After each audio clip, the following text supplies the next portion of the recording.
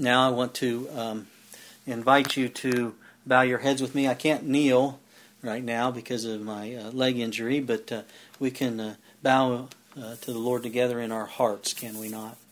So let's bow together here. Father in heaven, we again thank you so very, very much for this holy Sabbath day.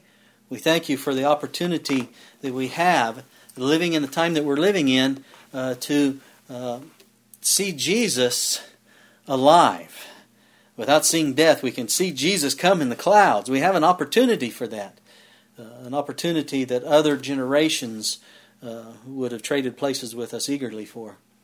Father, we pray that you'll give us liberally of the Holy Spirit, that we may walk by faith and take every opportunity and make it better, improve it. And Lord, we pray that you will pour out the Holy Spirit upon us to prepare us for that day and to help us to prepare others for that day as well. Father, we thank you so much for Jesus, who you sent. You gave up your only Son, that he would come and be like one of us, not just for the time here on earth, but for all eternity. And that he showed us how to live a righteous life, depending solely on the Holy Spirit, which we're able to do as well. And he died. He took our sins upon himself, the sins of the whole world, and died a death that we so rightly deserve, Father. And we pray that you forgive us. We pray, Lord, that we will come to the foot of the cross daily and remember the price that has been paid for our salvation. And so, Father, please continue to be with us and show mercy upon us. And Father, we pray and we lift up those that we know who are hurting, those who are coming through injuries. Sister Monica, she's had to have 2 surgeries, and we pray that you will be very near to her and help her to have a speedy recovery, and that she can testify to your power and your grace and strength in her healing process. And we pray for Jerry's client who had his knee replacement surgery and hopefully learned a lesson, and that through Jerry he will be drawn to come to know thee, the true God. And please continue to be with Bob. He's he's older and he's going back to school, and he needs the funds to pay for this. We pray that you, even in the smallest things like this, Lord, you take care of us. We ask humbly that you continue to be with all of our children. Lord, help us to reach them, the ones who are wayward.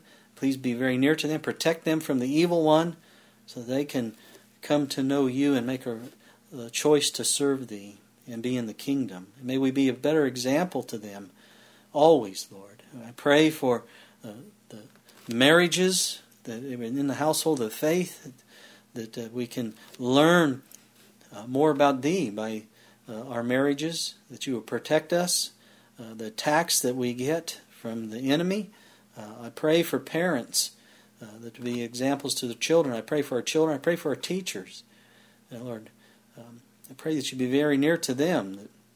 We live in an age where we see daily in the world that there's just no respect and love for children to the parents and the teachers and such. And so, Lord, we pray that through the Spirit we may be an example to the world of your ideal.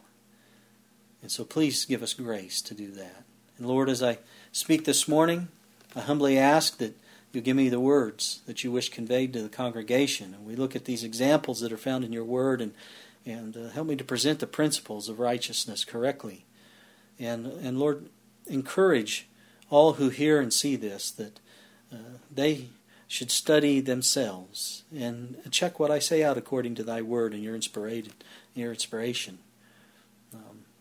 Lord, for I just wish to declare the truth. So please soften hearts. Some of these things can be hard to understand. They can be hard to accept. And Lord, but if we keep our eyes upon Jesus, we trust that we will be led into all truth. And so bless us now, Lord, not because we're worthy in any way, but because Jesus is. And we ask this in his name. Amen.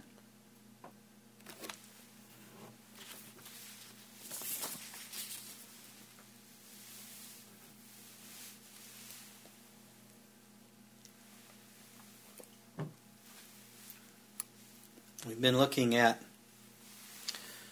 the Bible has to say about the church of God. We've gone through a number of weeks, haven't we? And looking at different characteristics, traits that the Bible lays out about God's people. We've learned quite a bit. And as we've studied the inspired writings, we found that they define just 2 churches in all creation, haven't we? Now, I've entitled this particular study, Lessons from a King. I think I'm still going to include it in the series, This is My Body, Defining God's Church. Because there are a number of examples that we find throughout the Scriptures defining God's church and defining the church of Antichrist and how God's church can fall. And now I want to clarify that. If we understand who and what the church is, we know that it's the organizations, don't we, that make decisions such. But in our studies, we have found that there really are only 2 churches in all creation. The Bible declares that God has one church, the original and eternal church, of which Jesus Christ is the head. It also defines the church of Antichrist, which originated with sin. And the Bible says it's a temporary organization, isn't it? Its time is short compared to eternity. And Satan is the head of that church. And we find this right at the beginning of the Bible. We find it right in Genesis 3 and verse 15. We've looked at this before. Let's look at it again. It says, "And I will put enmity between thee and the woman." Now, God is speaking to the serpent. Remember. And the husband and the wife, the man and the woman, they chose to disobey God. And they fell because of the temptations here of Satan through the serpent. And God's speaking to the serpent. And He says, "I'm going to put enmity between thee and the woman, and between thy seed and her seed. It shall bruise thy head, and thou shalt bruise his heel." And so we look at here right at the beginning of time, Genesis 3:15 here tells us that the seed of the 2 churches have enmity towards each other. But that this enmity will eventually come to an end when Satan is crushed. Now it says bruise there, but in the original language it means to crush. And so Satan is going to be crushed by the Lord Jesus Christ, ending this great controversy forever. Praise God. I think this is great news, is it not? Sin will cease to exist someday soon. Come, Lord Jesus. Amen? Now, please don't think that Christ emerged from this battle unscathed. The nail marks in His hands and feet, the scar in His side, will be eternal reminders, beloved, of the fierce strife in which the serpent bruised the woman's seed. And we as professed Christians, we see the scars of this battle every day in a personal way as we walk by faith. We see the scars of this battle in a greater sense all around the world, in the division found, beloved, in all churches that proclaim to be the seed of the woman. Let me ask you a question. Have you ever wondered why there are so many Christian denominations scattered all over this globe? There are a number of reasons that play into it. That was, as we learned last time, an enemy planted tares among the wheat.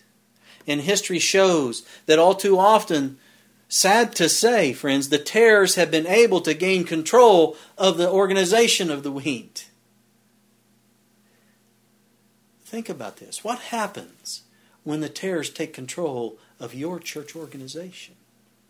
What happens? First, there's a falling away from the truth. And so the once faithful and true organization leaves God's church and joins the Antichrist church, all the while believing that they are still the true church of God. The tares then persecute the wheat, thinking that they're doing God's will in cleansing the temple, when in fact they are doing the work of the seed of the serpent. Remember, who is at enmity with the seed of the woman. And they bruise the heel. And we see this very thing happening today, beloved. If we have spiritual eye salve, we see it.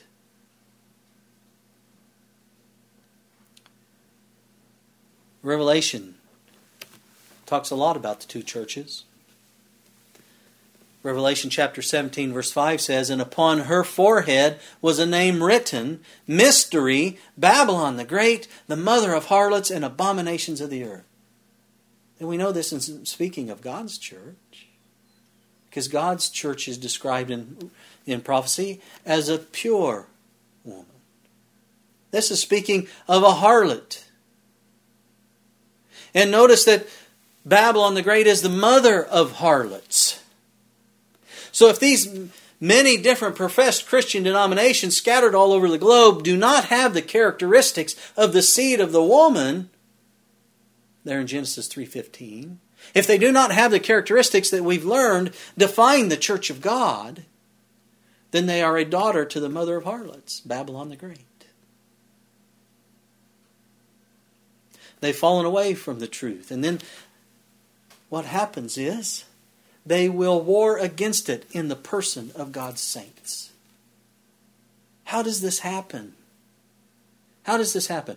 There are many that believe that it could never happen to their church. I run into that quite a lot. In fact, most all denominations believe that they are the one true church of God. The truth is that they are proven to be a daughter to the whore Babylon by the very Bible that they profess to adhere to.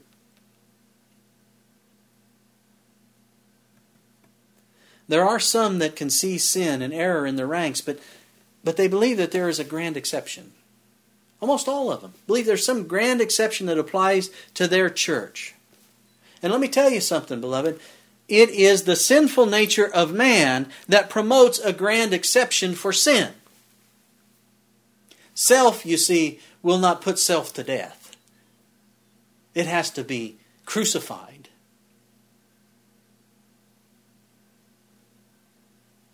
There really is no excuse for sin other than ignorance, and there really is no excuse for ignorance in our world today when the Bible is translated into hundreds of languages and found most all over the world. We must study the Word of God if we want to know who His church is and how to be a part of it. Amen?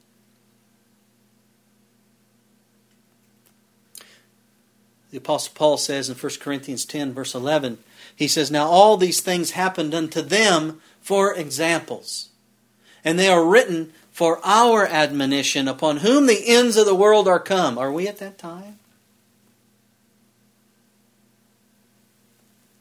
The experiences of Israel, as recorded in the Old Testament, are to be examples to us who live at the end of time, of the right ways of the Lord and the wrong ways of man.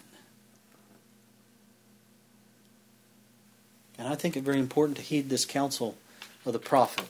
We can gain valuable insight from the experiences of Israel. In fact, to some extent, we can see a parallel.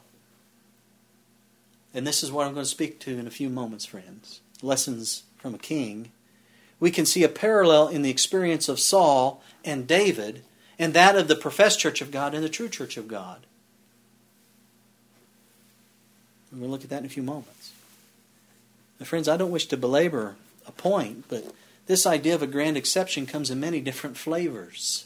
And it behooves us to have the truth regarding it settled in our minds.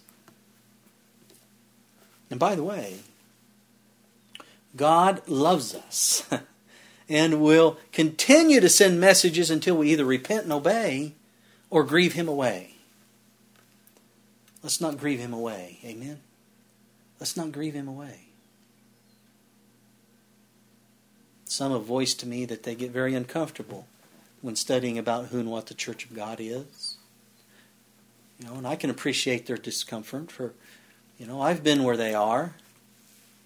But friends, let us pursue the truth. For as Jesus said, it'll make us free.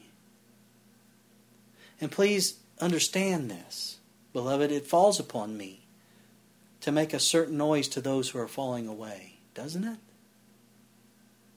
There is the sound of war in the camp, and as a watchman, I'm not bidden to bite my tongue.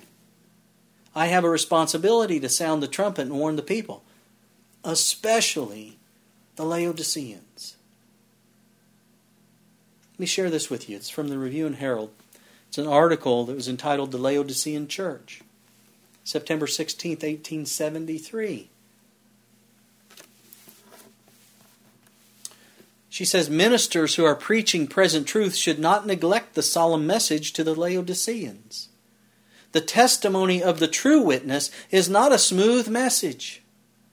The Lord does not say to them, you are about right. You have borne chastisement and reproof that you never deserved. You have been discouraged unnecessarily by severity. You are not guilty of the wrongs and sins of which you have been reproved.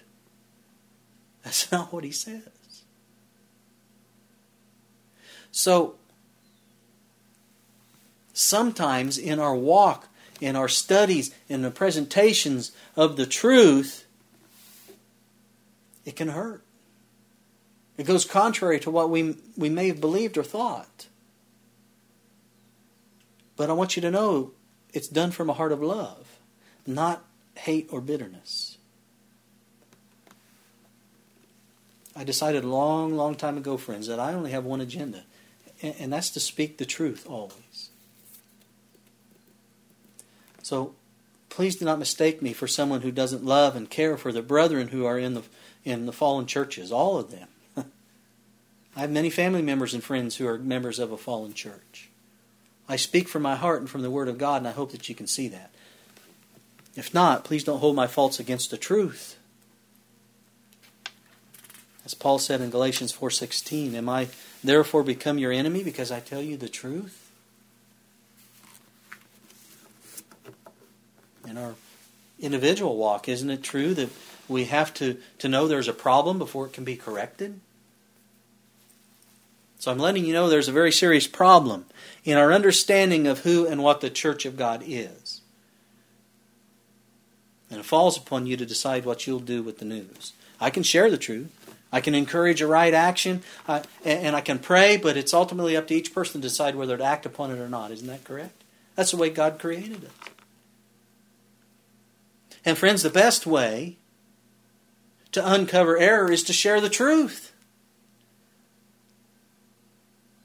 All we have to do is look and see how the Bible defines God's church, and that takes care of definition for the Antichrist church, doesn't it?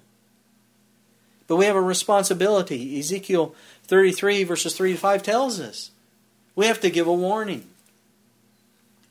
If when he seeth the sword come upon the land, he blow the trumpet and warn the people, then whosoever heareth the sound of the trumpet and taketh not warning, if the sword come and take him away, his blood shall be upon his own head. He heard the sound of the trumpet and took not the warning. His blood shall be upon him, but he that taketh warning shall deliver his soul.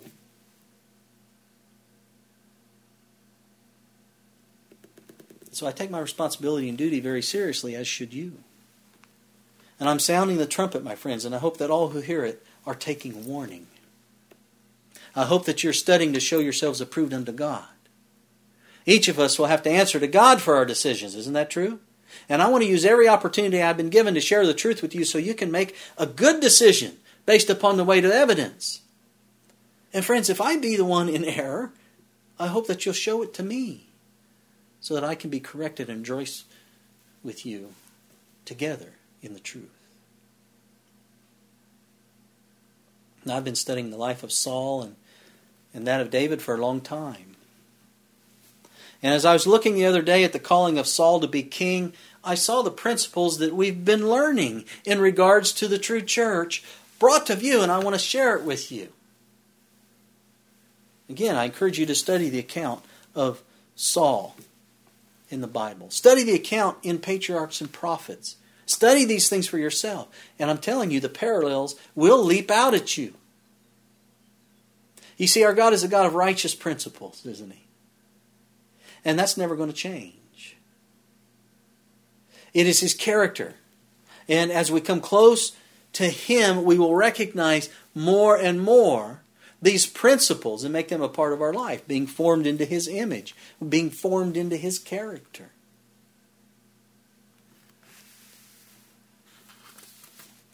We're going to go to 1 Samuel.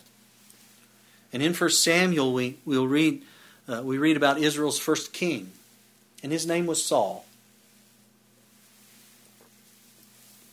Now, an obvious question to me, when I was a young Christian and I was studying my Bible, I was looking at this, an obvious question to me is, why would Israel want to have a king when they have the Almighty God as their leader?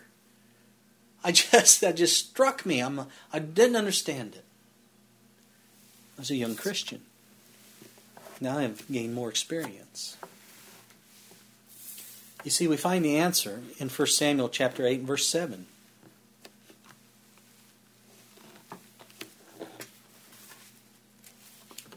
And the Lord said unto Samuel, Hearken unto the voice of the people in all that they say unto thee, for they have not rejected thee, Samuel, prophet, but they have rejected me, that I should not reign over them. Why is it that they wanted a king? Because they had rejected God. How did the people of Israel reject God? How did they do that? Patriarchs and Prophets, page 605. By departing from God's law, the Hebrews had failed to become the people that God desired to make them. And then all the evils which were the result of their own sin and folly, they charged upon the government of God. So completely had they become blinded by sin. Blinded by sin. How is it they rejected God and wanted a king? First they departed from His law. They started sinning and then they became blinded by sin. Have you ever had the experience of giving a Bible study and the person is so blinded by sin they just can't see the truth?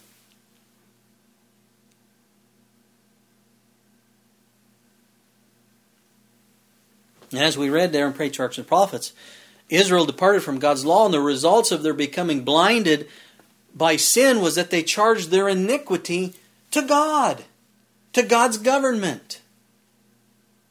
You see, God's government was unfair. They thought. And they now wanted a different government.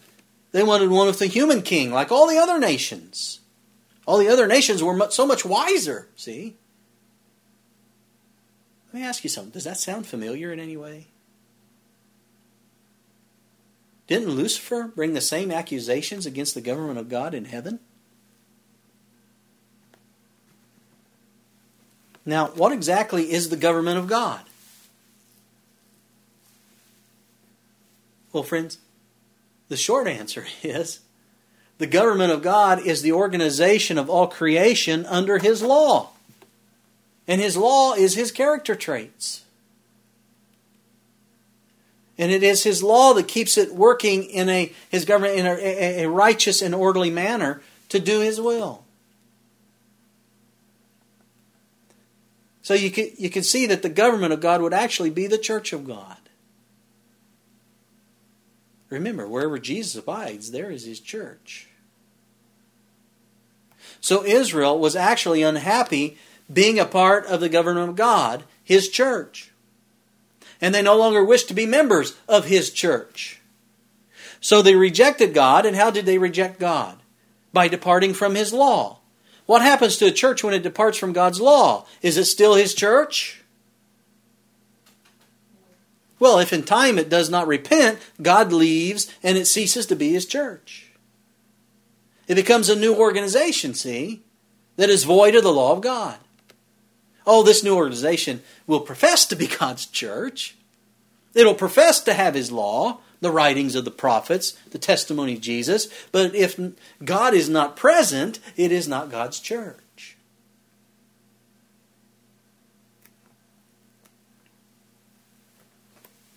Some of you Adventists, you've heard this statement before. Selected Messages, Volume 2, page 390. We cannot now step off the foundation that God has established. We cannot now enter into any new organization, for this would mean apostasy from the truth. For you Adventists, if you go and you research that statement out, you'll find that she wasn't talking to people who were leaving the church to form a new organization. She was talking to the General Conference in session. Many people don't know that. But our God is a God of mercy, you see. He's a God of long-suffering. And He let Israel have their way in the hope that they would learn a valuable lesson and repent of their sin in rejecting God and choosing a different government.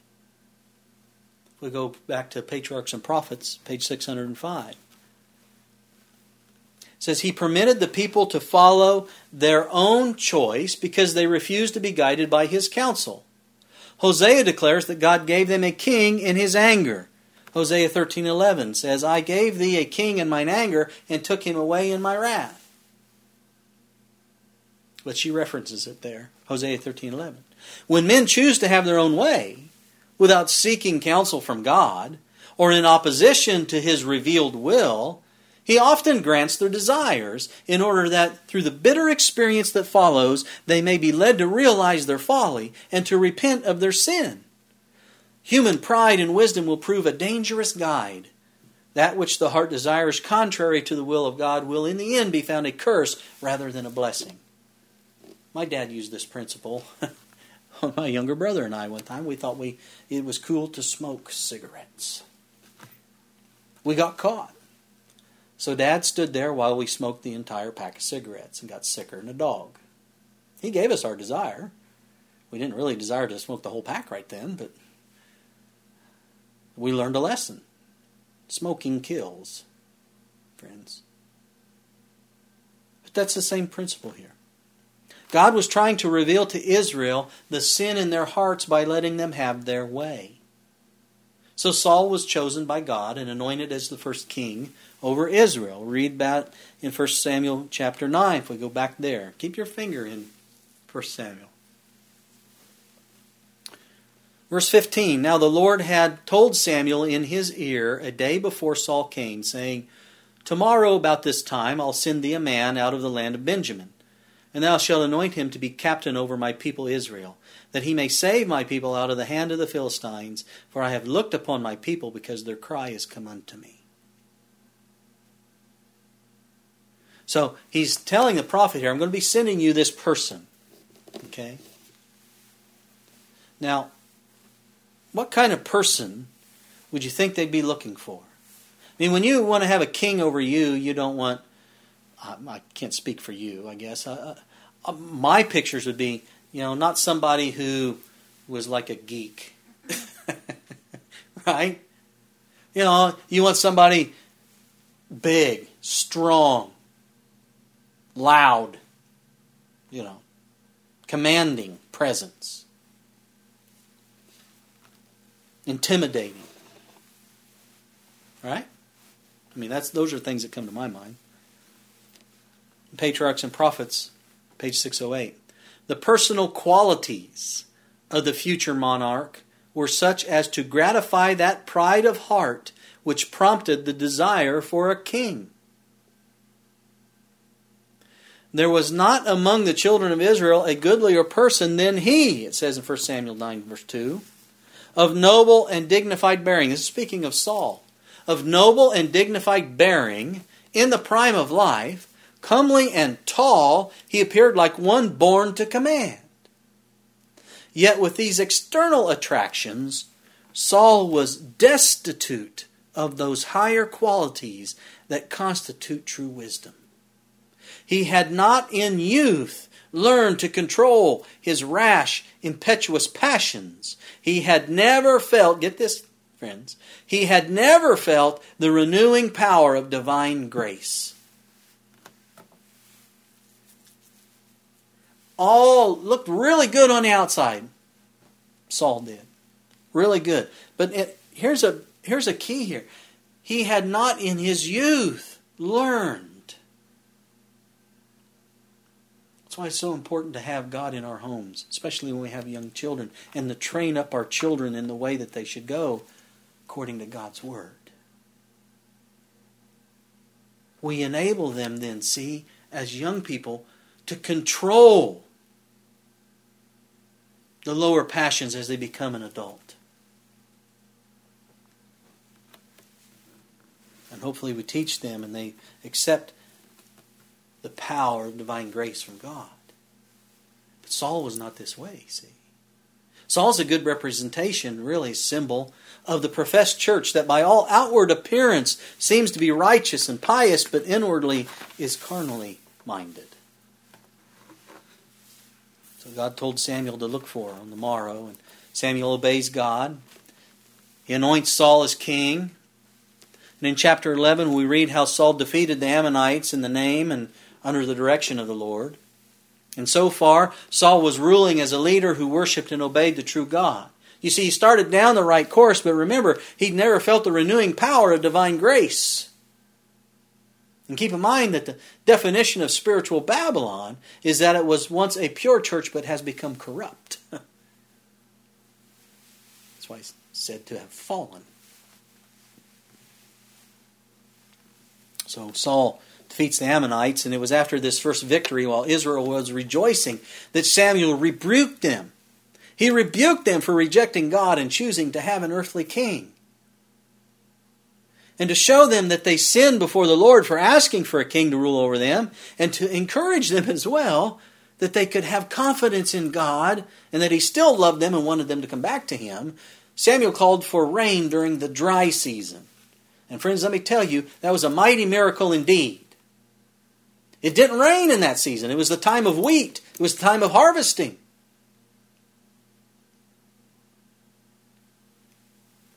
Let's go to 1 Samuel chapter 12. Verse 16. Now therefore stand and see this great thing which the Lord will do before your eyes. Is it not wheat harvest today? I will call unto the Lord, and He shall send thunder and rain, that ye may perceive and see that your wickedness is great, which ye have done in the sight of the Lord, in asking you a king. So Samuel called unto the Lord, and the Lord sent thunder and rain that day. And all the people greatly feared the Lord and Samuel. And all the people said unto Samuel, Pray for thy servants unto the Lord thy God, that we die not. For we have added unto all our sins this evil, to ask us a king.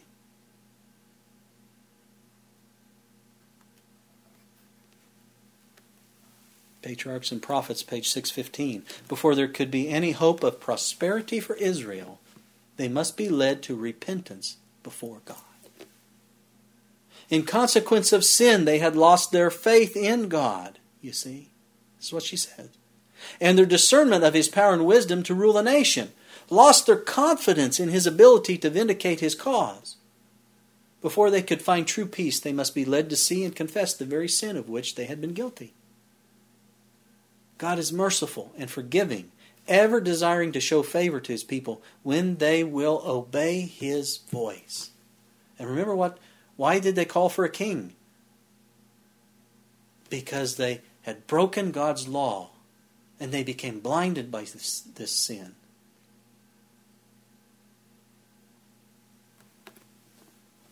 Beloved, God is patient with His people. And He wants them to have a teachable spirit and to repent from mistakes. If it were not so, there would be no call for repentance from God to the Laodicean church. Will the professed church heed the call and repent as Israel did this day? We go on in the story. The next year of Saul's reign, there was a battle with the Philistines, and it was here that Saul made a great departure from the Lord. You see, the people saw that they were outnumbered, and they became very afraid, and they began going AWOL, They were fleeing the army of the Lord. And this is where we begin to see the true character of Saul displayed. And it was found that his character did not call the people of Israel to have confidence in God. Therefore, the people fled their responsibility to stand for God. And the same can be said for the professed church, see? Its actions do not call the people to have confidence in God and to spread the present truth of the three angels' messages. So what you get is a peace and safety call. And you get that call because it has become a friend of the world, like the other daughters of Babylon the Great. Let's go back to 1 Samuel 13. This time, verse 8. And he tarried 7 days according to the set time that Samuel had appointed. But Samuel came not to Gilgal, and the people were scattered from him. And Saul said, Bring hither a burnt offering to me, and peace offerings. And he offered the burnt offering. And it came to pass that as soon as he had made an end of offering the burnt offering, behold, Samuel came. And Saul went out to meet him, that he might salute him. And Samuel said, What hast thou done? What have you done, Saul? And Saul said, Because I saw that the people were scattered from me, and that thou camest not within the days appointed, and that the Philistines gathered themselves together at Michmash. Therefore, said I, the Philistines will come down now upon me to Gilgal, and I have not made supplication unto the Lord. I forced myself, therefore, and offered a burnt offering. I forced myself. How do you like that? I forced myself. You see, Saul had been instructed to wait 7 days until Samuel would come to offer offerings and show him what to do in the battle. And this was a test, you see. This was a test of Saul's loyalty and dependence upon God. Samuel was instructed by God to tarry a bit, but not past the 7th day, but to be late. But what happened? Saul became impatient when Samuel didn't arrive, when he thought he should. And then he disobeyed the Lord by making the offerings to God himself, instead of waiting for the prophet and priest, Samuel, to do it as was commanded.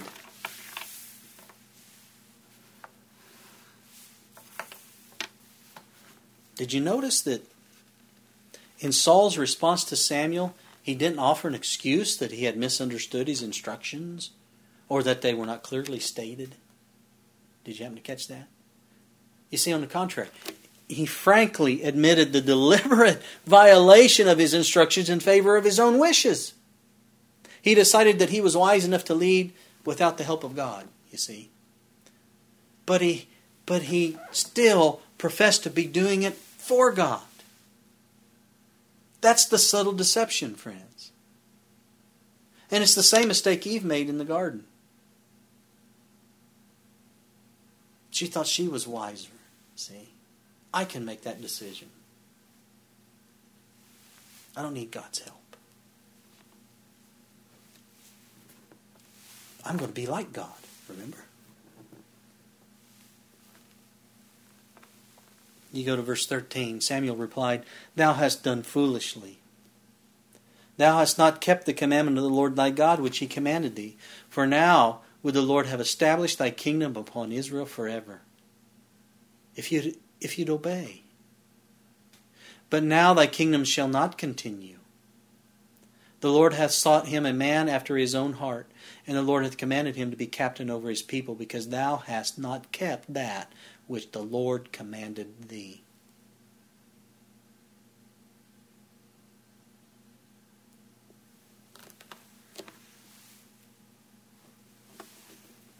In their disobedience, they called to have a king. And they got a king that wouldn't uphold God, that wouldn't point them to God, to bring confidence in them to God. To bring them to have confidence in God. Patriarchs and Prophets, page 621. So long as the king and the people would conduct themselves as subordinate to God, so long he could be their defense. But in Israel, no monarchy could prosper that did not in all things acknowledge the supreme authority of God.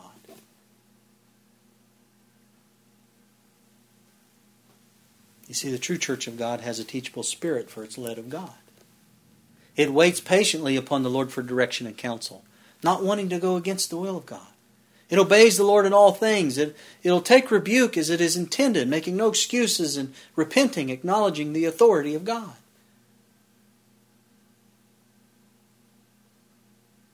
Saul sinned against the Lord and was unrepentant of it. It was revealed that Saul was full of pride, and the Lord cannot allow one with an unteachable spirit to continue to rule over his people. Next page, Patriarchs and Prophets 6:22. Saul was in disfavor with God, and yet unwilling to humble his heart in penitence. What he lacked in real piety, listen to this, what he lacked in real piety, he would try to make up by his zeal in the forms of religion.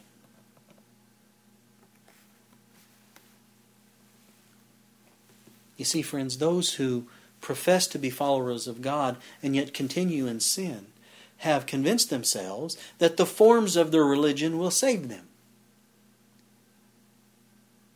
And sadly, this became the norm, it seems, throughout Israel's history.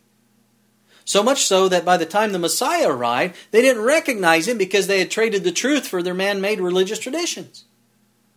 The temple, you see, became God, much like the organization today has become the church. The same attitude of Saul is prevalent today. Open sinners in the church believe they are saved by their good intentions. Tares, foolish virgins, and Laodiceans alike are convinced that they are saved based upon their zeal in the forms of religion. Saul is an example of a church that is fallen and yet maintains that it is still the chosen of God.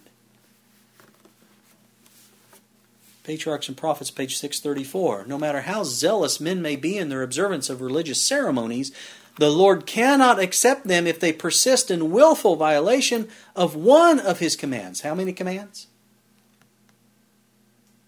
Willfully and persistently breaking just one of God's commands.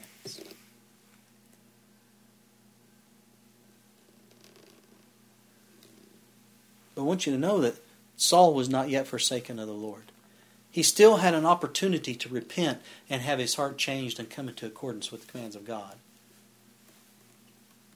Patriarchs and Prophets, page 627. You back up. Saul had failed to bear the test of faith in the trying situation at Gilgal and had brought dishonor upon the service of God. But his errors were not yet irretrievable, and the Lord would grant him another opportunity to learn the lesson of unquestioning faith in His Word and obedience to His commands. There's principles here that we can learn about God's character. God gives His professed church every opportunity to learn from its mistakes, repent and obey Him. Saul was given another chance to learn and be obedient. Samuel was sent with a message for Saul to attack the Amalekites and not to leave anything alive or take any spoils whatsoever. Seems simple enough, doesn't it? Saul obeyed in attacking and defeating the Amalekites. But he disobeyed in that he took the king captive, and the people took the best livestock as a spoil of war. Look what we have done, you see.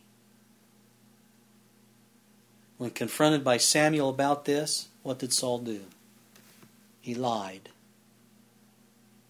He lied to Samuel by saying he feared the people and that the spoils were meant to be an offering to the Lord. 1 Samuel 15, verse 22, and Samuel said, Hath the Lord as great delight in burnt offerings and sacrifices as in obeying the voice of the Lord? This was our scripture reading today, wasn't it? Behold, to obey is better than sacrifice, and to hearken than the fat of rams. For rebellion is as the sin of witchcraft, and stubbornness is as iniquity and idolatry. Because thou hast rejected the word of the Lord, He hath also rejected thee from being king. I bet that went down real well with Saul. Patriarchs and Prophets, page 636. The Lord, having placed on Saul the responsibility of the kingdom, did not leave him to himself. He caused the Holy Spirit to rest upon Saul to reveal to him his own weakness and his need of divine grace. And had Saul relied upon God, God would have been with him. So long as his will was controlled by the will of God, so long as he yielded to the discipline of his spirit, God could crown his efforts with success. But when Saul chose to act independently of God, and friends, we know that when you act independently of God, you're forming a new organization. See, you're actually joining the Antichrist. She says, but when Saul chose to act independently of God, the Lord could no longer be his guide and was forced to set him aside. Then he called to the throne a man after his own heart, not one who was faultless in character. It's important. One perfect. But who, instead of trusting to himself, would rely upon God and be guided by His Spirit, who, when he sinned, would submit to reproof and correction.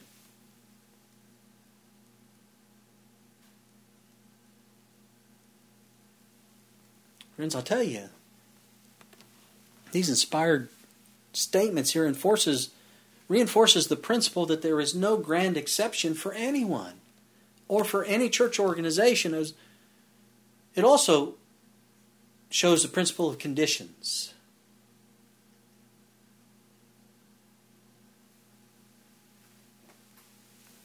From Evangelism, the book of Evangelism, page 695, it should be remembered that the promises and threatenings of God are alike conditional.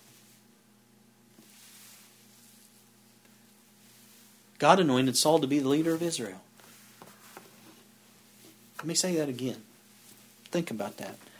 God anointed Saul to be leader of Israel.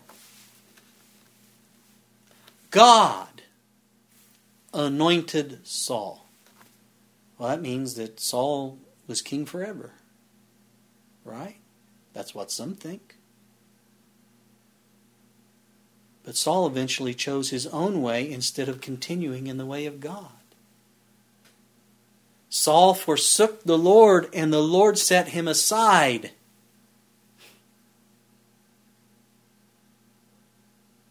Do you see it? He set him aside for another who would be faithful and obedient to him. That means once you're saved, you're not always saved. And this has been a principle that has been seen throughout the history of God's people from the beginning of time to this day. We see this example played out in the calling of Saul. He was chosen and anointed of God, but then fell into apostasy. And the way the Lord dealt with the apostasy of Saul is a lesson for us to learn on how He deals with the apostasy of His professed church. Any apostasy. Now, some say that the professed church is the chosen and anointed of God. That it is the apple of His eye. That no matter what it does, it's going through to the kingdom. This kind of blind faith is not what God requires of us as a people, friends. Did Saul go through no matter what he did? He was anointed of God.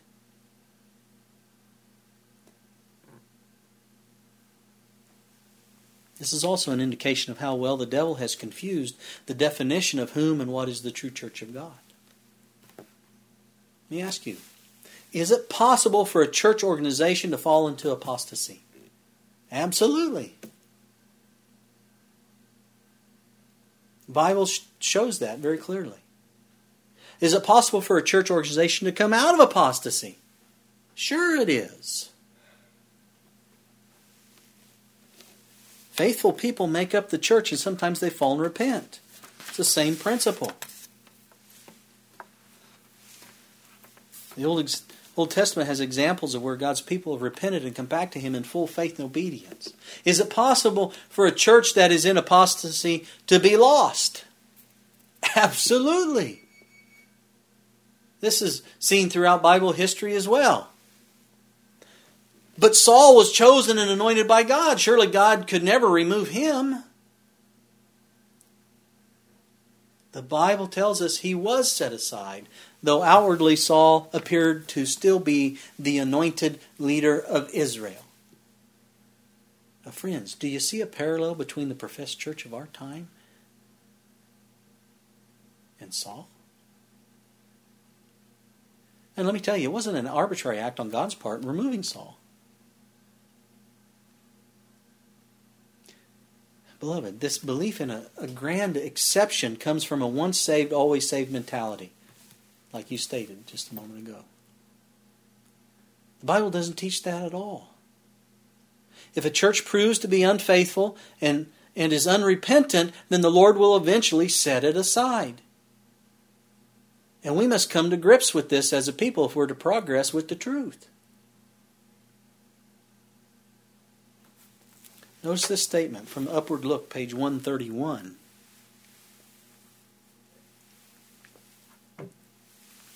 The Lord Jesus will always have a chosen people to serve Him. Praise God. When the Jewish people rejected Christ, the Prince of Life, He took from them the kingdom of God and gave it unto the Gentiles. Now notice this. God will continue to work on this principle with every branch of His work. And here's the big one. When a church proves unfaithful to the word of the Lord, whatever their position may be, however high and sacred their calling, the Lord can no longer work with them. That's just, I don't see how you can get that confused. That's just straight out, boom, fact, principle.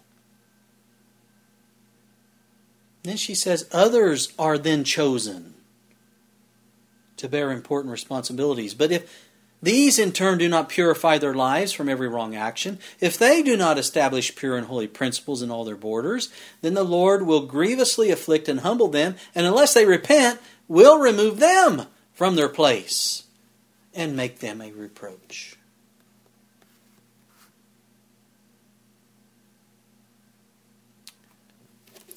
That's not confusing, friends. At one time, Saul was chosen as the anointed of God. Saul chose to reject God by being disobedient to God's commands. Thus, Saul apostatized from the truth. Now think about this next statement while contemplating the fall of Saul. The Great Controversy, page 383. The message of Revelation 14 announcing the fall of Babylon must apply to religious bodies that were once pure and have become corrupt. Saul was anointed of God, and yet became corrupt. So God set Saul aside and chose another to bear important responsibilities. The principle is what I'm emphasizing here, okay? Get the principle here. God then chose another to bear that important responsibility. Let's go back to 1 Samuel, this time chapter 16, verse 11. And Samuel said unto Jesse, Are here all thy children? And he said, There remaineth yet the youngest, and behold, he keepeth the sheep. And Samuel said unto Jesse, Send and fetch him, for we will not sit down till he come hither. And he sent and brought him in. Now he was ruddy and withal of a beautiful countenance, and goodly to look upon, or look to, goodly to look to. And the Lord said, Arise, anoint him, for this is he. Then Samuel took the horn of oil and anointed him in the midst of his brethren. And the Spirit of the Lord came upon David from that day forward. So Samuel rose up and went to Ramah. But the Spirit of the Lord departed from Saul. What happened? The Spirit of the Lord did what? Departed from Saul, and an evil spirit from the Lord troubled him. Now, some people get confused by this. What's being said here? Saul had rejected the Spirit of God. He committed the unpardonable sin. And there was nothing more that God could do for him. It was not that the Spirit withdrew from Saul arbitrarily, but rather that Saul rebelled against his guidance and deliberately withdrew himself from the influence of the Holy Spirit. Now, the Scriptures sometimes represent God as doing that which He does not specifically prevent, you see. In giving Satan an opportunity to demonstrate his principles, God in effect would limit His own power. You see what I mean? Of course, there were limits beyond which Satan could not go. You go to the book of Job and you see that. But within his limited sphere, he did have divine permission to act. Thus, although his acts are contrary to God's will, he can do nothing except what God permits him to do, and whatever he and his evil spirits may do is done with, in essence, God's permission, you could say. It's not that God condoned it. He allowed it. So therefore, when God withdrew His own Spirit from Saul, Satan was free to have his way, is what we're reading. And we can see this to be true, as Saul acted at times as one who was demon-possessed and demented. How did Saul behave toward David, the newly anointed of the Lord? Now remember, at this time, Saul was unaware that David had been anointed. But how did he act toward David? At first he loved David because of what David did for him in playing music to soothe his conscience. You remember? Now there's no time interval given between the announcement of God's chosen of another man to replace the king. But Saul would certainly be on the watch for signs of the person who was to succeed him, don't you think? And when David defeated Goliath in the name of the Lord, Saul suspected him as his replacement. Wouldn't you too?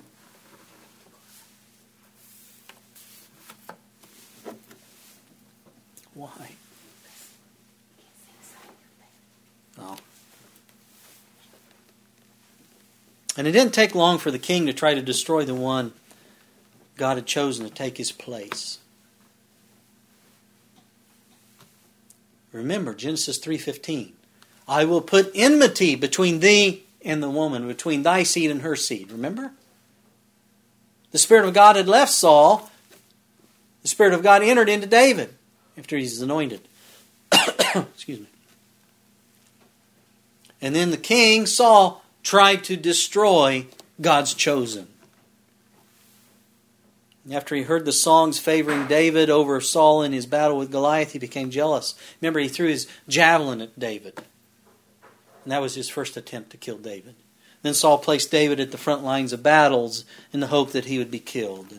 And he deceived him by promising him Merab, but giving her to another. I think he was trying to get David to act rashly so he could punish him. After that, he gave David permission to earn, the dowry for Michal by going on a dangerous mission. Step by step, Saul was trying to destroy David, you see. In 1 Samuel 19, verse 1, we read it. And Saul spake to Jonathan his son and to all his servants that they should kill David. And let me tell you, friends, the course of Saul will be the course of all who reject God. A church that rejects God will war against the true church. There's that enmity that is placed between the two. And we see this time and time again throughout history. We see it today as the professed church has joined with the enemies of God to make war against those who are trying to serve God and spread the final message of warning to the world. It's remarkable. The Bible is true. I shake my head sometimes. I see outrage by Christians that the world's persecuting them. The world's going to persecute us. I'm not saying it's right, but don't act like it's a surprise.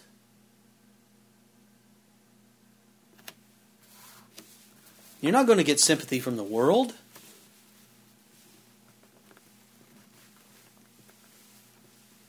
Let's look at Saul. Saul was anointed king, but then Saul stepped off the platform of truth. Thus he joined a new organization that was in apostasy against God. And that new organization has been around, friends, for a long time. For it's the synagogue of Satan.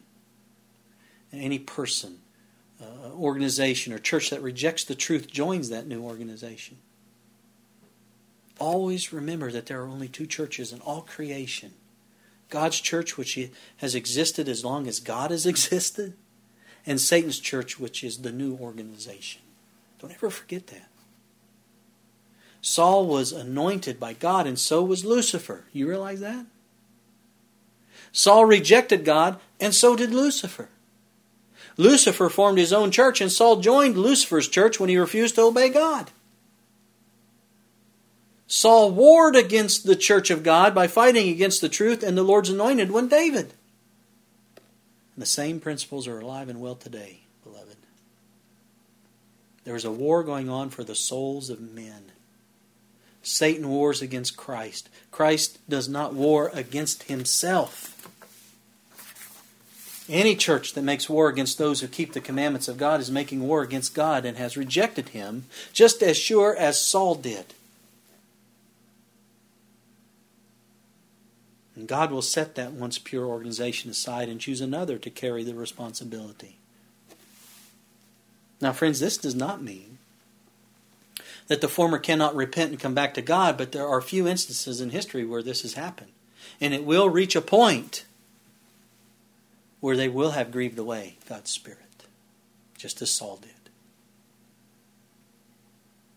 And think about this for a moment. Saul tried to kill the anointed of God, while David refused to kill Saul, even though he had many chances to do so. And so Saul was showing forth the character of the church to which he really belonged, wasn't he? And just as Saul tried to kill David, the synagogue of Satan will try to kill God's people. It's happened in every generation. It will happen in ours. Revelation 13 tells us about this final conflict and the eventual death decree against the faithful. Revelation 13:15. And he had power to give life unto the image of the beast, that the image of the beast should both speak and cause, let's make laws and legislate, that as many as would not worship the image of the beast should be killed. There's a death decree.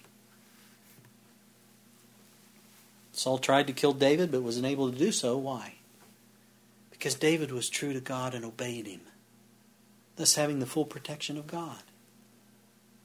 Sure, David fell. He fell hard sometimes. But unlike Saul, David repented of his sins.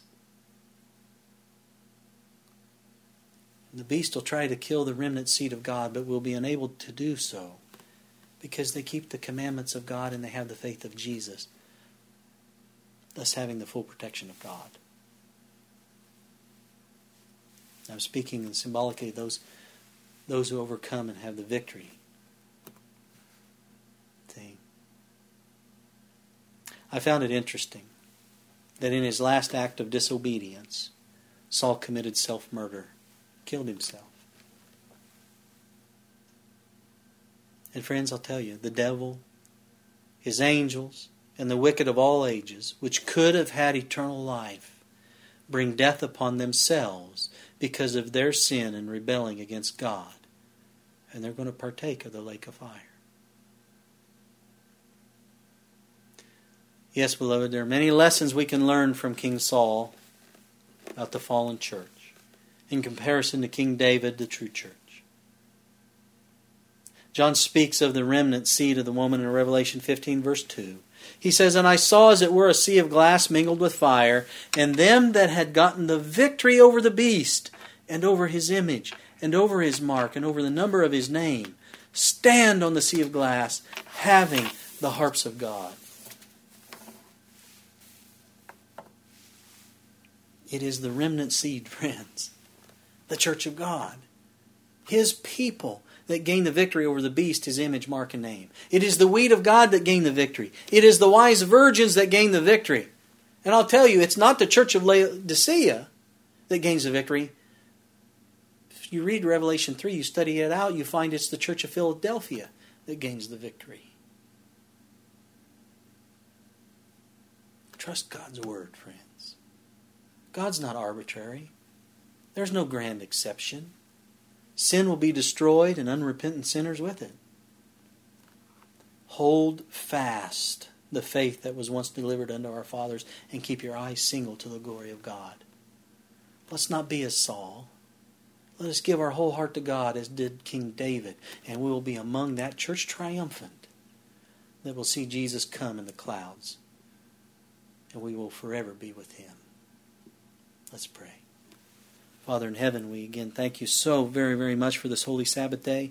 We thank you, Father, for your holy word, for the inspired writings that gives us counsel, gives us the truth. And Father, sometimes the truth can be hard to understand. Sometimes it's hard to take. Sometimes it hurts. Sometimes it really hurts. But it's still the truth.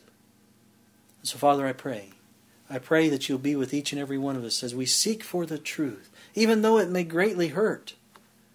But we know that it's only for a time. I pray that you will soothe us As we come to accept the truth, may we stand on the truth. Lord, I pray that you prepare your people for what's coming ahead. We're just not ready. We're just not. We need your help. Help us, Lord, for it's coming quickly. May we be found faithful. I pray in Jesus' name.